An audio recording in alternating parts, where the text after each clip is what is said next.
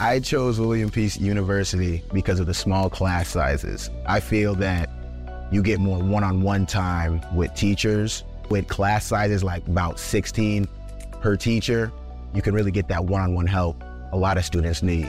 A 12-to-1 student-to-faculty ratio is just one of the many reasons students choose William Peace University. Extra attention starts day one for career planning with their Career Services Center. Find out all they have to offer at peace.edu. I walked into a Hurricanes practice early in training camp, and this is how I knew that it was all real. I saw Emily Kaplan of ESPN. You were there when I walked. I don't think it was my first practice, but it might have been my second practice. But you were there, and now I knew it was real, Emily. Yeah, you know what? It was the off season, and we were discussing what teams were interesting and what teams I wanted to hit up in training camps. And like the Carolina Hurricanes were one, if not two, on my list. Who was one? I'm curious. I really wanted to get to New Jersey. I was really curious about them. Mm-hmm. I also, total disclaimer, am from New Jersey and need any excuse to visit my parents because my mom nags me all the time. You know, it's funny. I had Greg Wyshynski on the podcast. Well, he's been on several times, but sometime either last year or the year before, we spent about 10 minutes, because I'm also from New Jersey, explaining that there are 3 New Jerseys and only one of them is actually New Jersey. I did not know you're from Jersey. Where are you from, and I'll judge? Montclair. I'm from the New York part of New Jersey. You're not from Montclair. Yeah. I'm from Montclair. Are you really? Yeah, I went to Montclair High. Oh, I didn't go. I went to Passaic Valley High School, and then I transferred to Nutley High School. I lived right on the cusp of Little Falls and Montclair, right down the street from Yogi Berra, by the way. Yeah. So, yeah, but that's New York. So you're not from New Jersey either. No, I mean, I'm from New Jersey, the Jersey outside New York. South Jersey is Philly. Right. For sure. And Central Jersey doesn't exist. That's actually where Greg is from. Central I kind of have a stick with him. Central Jersey is the actual Jersey. For the people who watch Jersey Shore, that's that. Yes, yeah. And we can make fun of them. But I thank you very much for doing this. So New Jersey is going to come up. So let's start this whole procedure. This is the Canes Corner Podcast with host Adam Gold, part of the Capital Broadcasting Podcast Network. Now here's the host of the Canes Corner Podcast, Adam Gold. On the Canes Corner Podcast, joined by ESPN National hockey reporter Emily Kaplan. Honored to see you. Honored to see you at training camp. I want to start with something really very broad, and it was really all about last year. I mean, you guys, you and Greg and everybody else who covers hockey, it had been a long time since you guys had been in Raleigh for playoff hockey, and then it extended, of course, for 3 rounds because what struck you about last year and everything that happened here? Oh, a lot. I'll begin that way. I think the biggest thing, I'm sorry you can hear, I need some updates on my computer. It's fine. Everybody's working all the time. Yeah, exactly. The biggest thing is just a culture shift and an attitude shift. And I really do believe it started with Tom Dundon. I think about it, and he came in as a disruptor. And so many people around the NHL are like, what the heck are these guys doing? Who the heck is this guy? He's not doing things the way normal people do it, typically in the NHL. And it worked. And, it was interesting. I talked to Rod Brindamore at training camp, and he said, once Tom started laying out his plans for me, I either said, we're going to suck or it's going to be great, but it's going to be nowhere in between. It's one or the other. And, sometimes in hockey it does help to suck because then you get a high draft pick and you can kind of rebuild a little earlier. But for them, they didn't suck. Mm-mm. They did in November and December. But Rod actually, and I agreed with him, they actually played the way they were supposed to play, probably more so in November and December than they did in January, February, March, April, May. But goals just started going in. Maybe it was the force in the universe that did that. All right, so I'm going to fast forward a little bit in my, and then we'll go back because it's been a weird summer. With the offer sheet by Montreal to Sebastian Aho, we had the GM not under contract for so long that the Minnesota Wild actually approached Don Waddell in the summer about taking their job. The Hurricanes just traded a core piece. I mean, Justin Falk had played 8 years here, nowhere else, and wanted to stay, but it just didn't work out. I know finances and business takes over. So how is that? How was everything that happened here maybe playing around the NHL? Yeah, there are all surprising things that happened, but it's all kind of expected things that happened, if that makes sense. Like you look at Justin Falk, everyone knew that they have a surplus of defensemen in blue liners, and he probably wasn't going to sign an extension if, contract parts didn't come apart. So he needed to get moved. If you look at Don Waddell, everyone kind of knows that it's not necessarily that Tom Dundon is cheap. It's that he looks at the way NHL teams spend money. It's like, hey, that's not how I'd run my business. Like, Why are we paying X for this and why for that? And so that's why Don Waddell was exploring other opportunities. It all worked out for him. And then what's the third thing that happened? It is kind of a wacky summer. The offer sheet, yeah. Yeah, of course. And, that's another one, too, where, okay, there was a couple different reasons it happened. But, again, I think it was the rest of the NHL trying to test Tom Dundon. Right. So I guess he's a common thread with all of these. But it was a weird summer, but it also was an expected summer. And I think it's just the rest of the NHL trying to adjust to the Carolina Hurricanes. Emily Kaplan from ESPN is here on the Canes Corner podcast. I wrote about this specific thing. There were so many weird things that happened, and we're not going to get into every one because there were some other personnel issues, like Mike Vellucci leaving the Charlotte Checkers to take essentially the same job with the Pittsburgh Penguins. Actually, he doesn't have assistant GM title, I don't believe there. If he does, it's just a lateral move. Regardless, that everyone could be explained individually, taken on the totality of it all. It just seemed just a weird summer, but such is life. As you tagged under Tom Dundon, it's always going to be interesting. Are you surprised that a team that made it to the conference finals, and granted I realized the Hurricanes were probably an untraditional team that made it that far, that we're turning over at least 2 defensemen, at least 3 forwards, and a goalie. It's just a lot of, coaches, a lot of turnover here. Yeah, there was a lot of turnover, but I also like a lot of the new additions they brought in. One of the issues that they were having at points last season was depth scoring. Bringing in guys like Ryan DeZingle and Eric Haller are going to help that. You get the Jake Gardner signing, like I mentioned. If there's a surplus of defensemen, you finally have a guy who wants to come to Carolina as a destination saying, hey, I had a bunch of different offers. This is where I choose to be.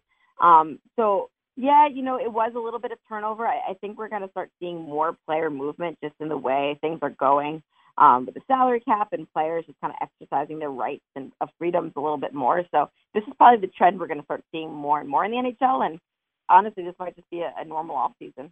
It could be. It could be the start of something. Are you surprised that the collective bargaining agreement, I wasn't even going to bring this up, but are you surprised the CBA was essentially let to sit there certainly not by management. That was an easy one. Were you surprised the players said, yeah, let's just leave it as is for a couple more years? Kind of, because, they talk a big game of how pissed off they are about ESCO, how pissed off they are about the Olympics.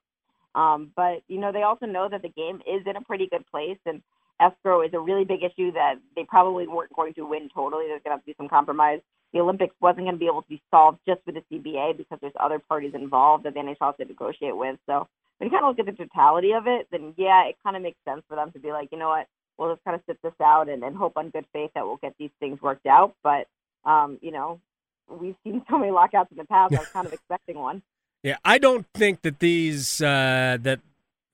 we're going to see a work stoppage. I really don't. They've done that twice since 2005 or 2004, I guess. They've done that twice. I don't see them doing it again, especially with the TV contract coming up. I think they're trying to show television that, look, everything's going to be fine. You're not going to miss any games.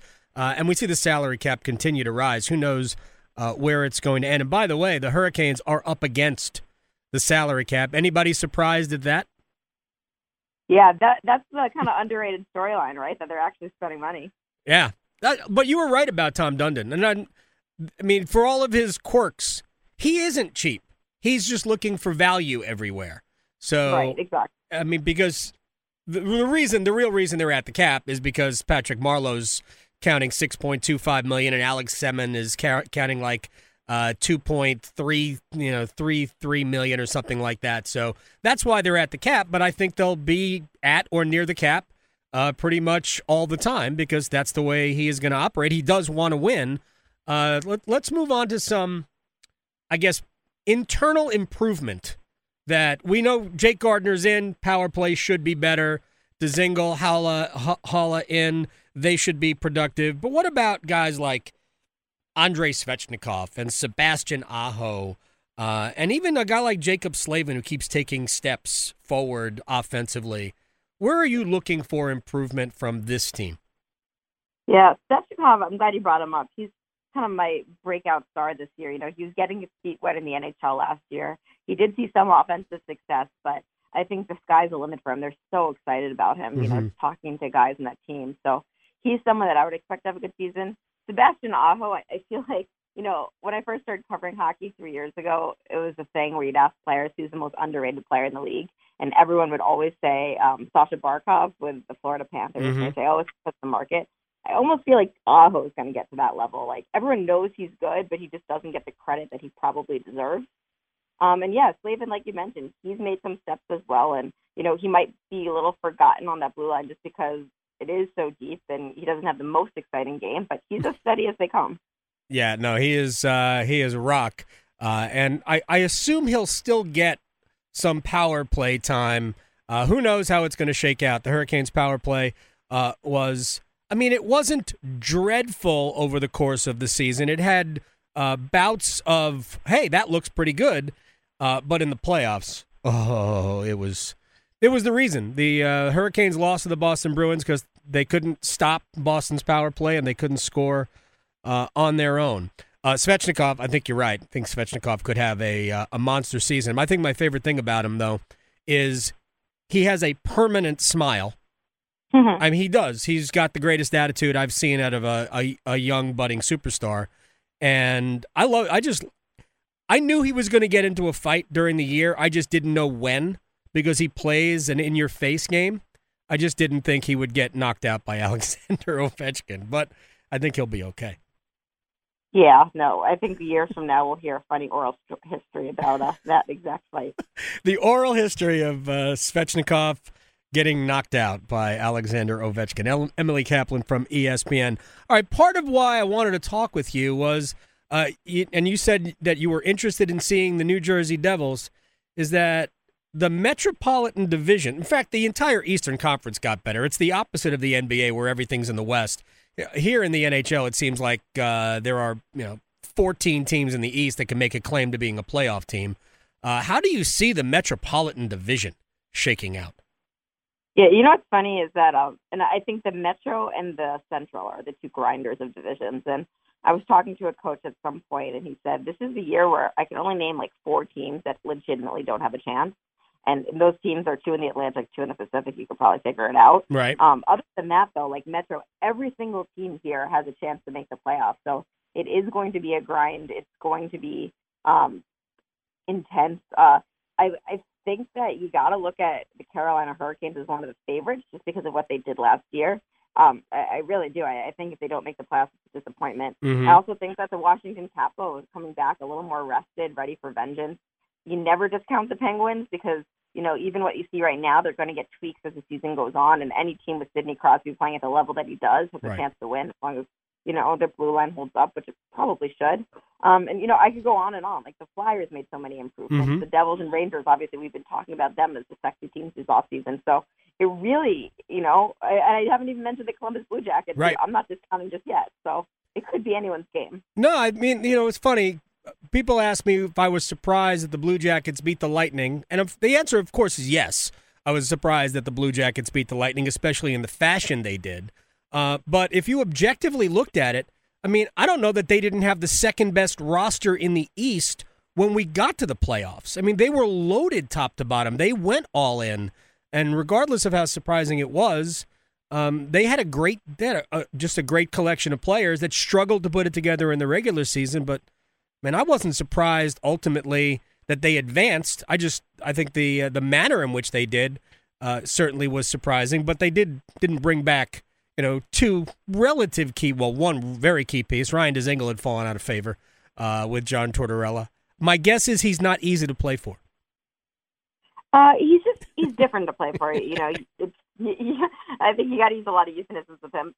I think a lot of what you see in the media is for the media, or he's speaking to his guys and he's sending a message. That's not exactly how he always is in the room. But yeah, he's a difficult coach. He demands a lot from his players. He has a high standard.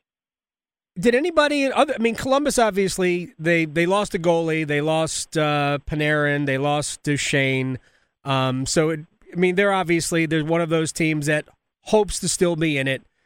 The Islanders, I mean, they lost their best goaltender. They add Semyon Varlamov. If the Rangers and Devils push for a spot, who falls out?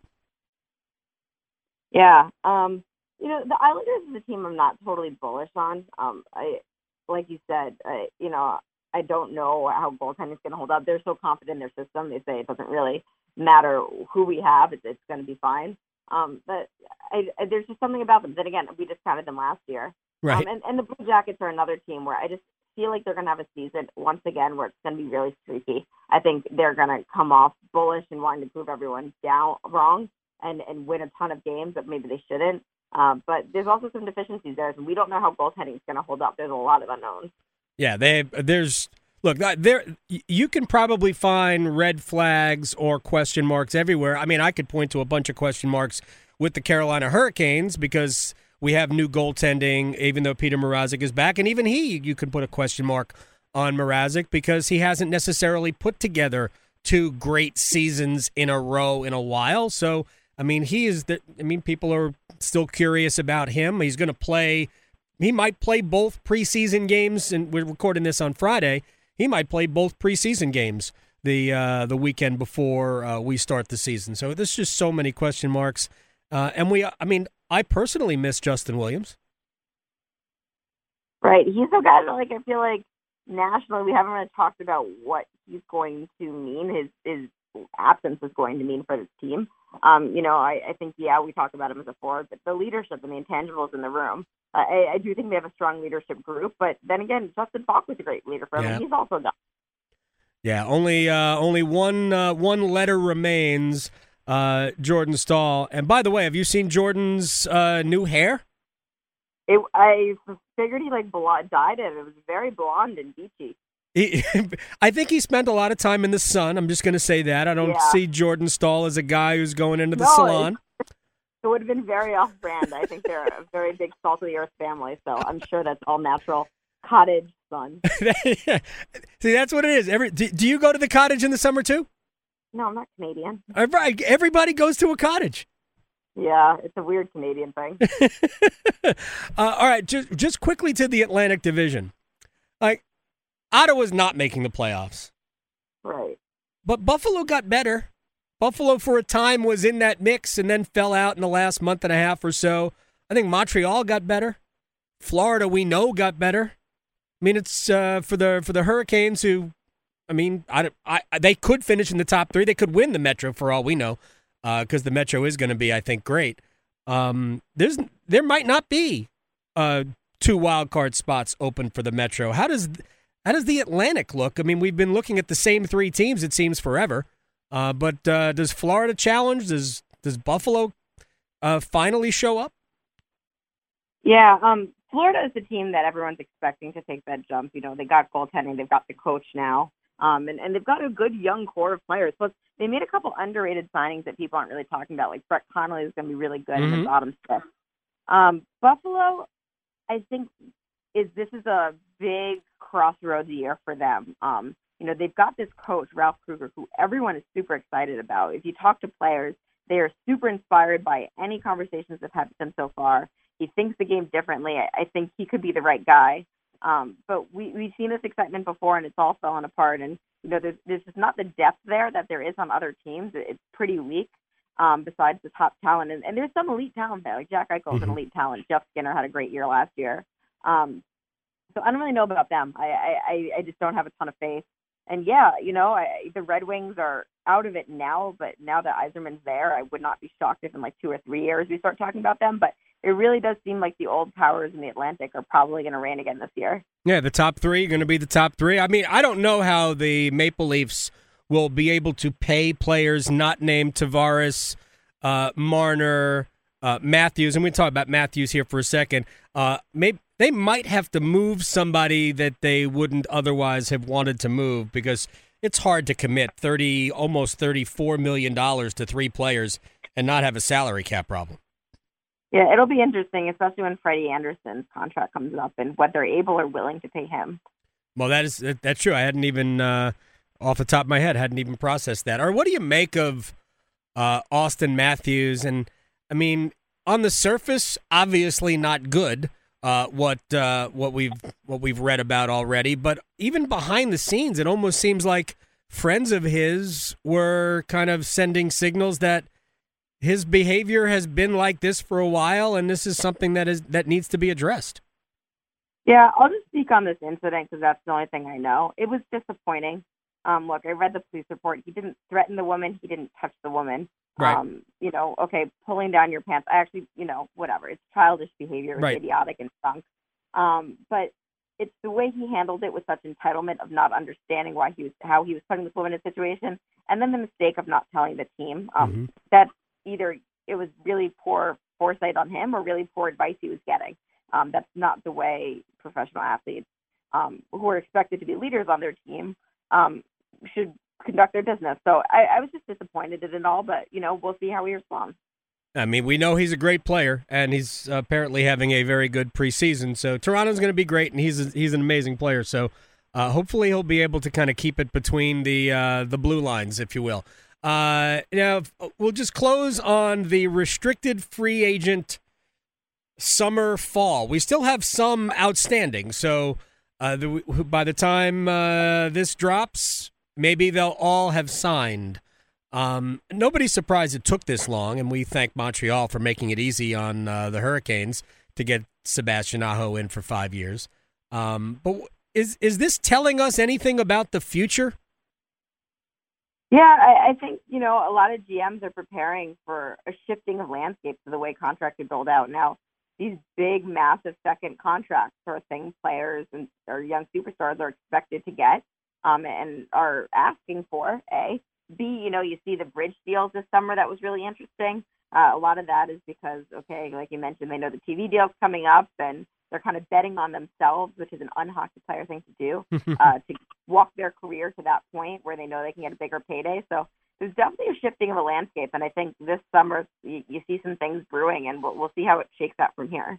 Everybody seems to point to the NBA as a bad thing, but the star players in the NBA for the last several years have taken very short contracts, so they hit the market again, and the price goes up. So in a way, I was wondering, like, just following, our own issue with Aho, I was always wondering why they wouldn't why not look for a 3-year deal? You'll get plenty of money on a 3-year deal, and then just hit the market again and cash in. So I think what we're seeing with Point and Besser, and there's so many 3-year deals. I think to me that's the smart thing to do. Yeah, and it was in vogue a couple years ago. It went out of vogue, and I think we're just seeing the pendulum swing. But yeah, it's what so many guys are doing now, and I love it. I think player movement is good for the NHL. I also feel bad saying that because we have to remember these guys are human beings, and wishing for them to uproot their lives all the time is, especially if it's against their will and it's via trade, is probably not the most sensitive thing. No, and frankly, I think most of them don't want it. My understanding is, while Aho signed the offer sheet, and we can never forget that, so he was willing to at least take the risk. I think the understanding was that they knew that the Hurricanes would match any reasonable offer. Like, I don't think they would have matched something in the $11.5 million range, but that would have been crazy. So, but even Falk didn't want to go. But I mean, that's kind of the reality. If you're gonna stay, at some point you're gonna have to take a team-friendly deal. Maybe hockey players. Do you think hockey players are just more apt to do something like that? Yeah, I mean, I look at the Boston Bruins, and they've got a ton of those team-friendly deals on their roster. And you look at Torrey Krug, who's going to become an unrestricted free agent this summer. He's already talking about, like, yeah, I'd be willing to do that just to stay around. And I think it's just part of hockey culture. I'm all for that. It works for the Penguins. It does. Well, I mean, I guess Sidney Crosby's made so much money. I guess, Sidney's got to be 32 now? I believe so. He's been in the league forever, and he's 32. That is the most remarkable thing. So it's sort of like Justin Williams having played 20 years in the NHL, being 37 last year. I mean, wild. It is absolutely wild. When do you come back to Raleigh?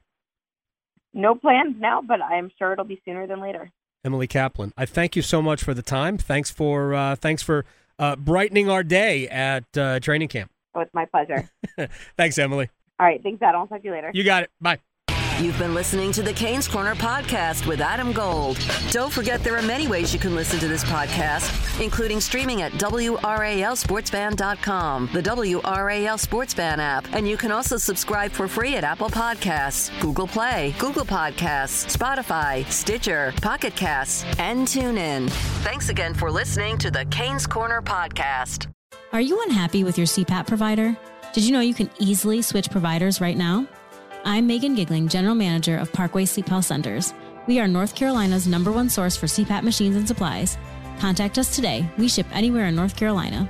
If you're in need of a CPAP machine, supplies, a knowledgeable doctor, or a sleep study, Parkway has you covered. For information or to schedule an appointment, visit parkwaysleep.com. Sound sleep, sound health.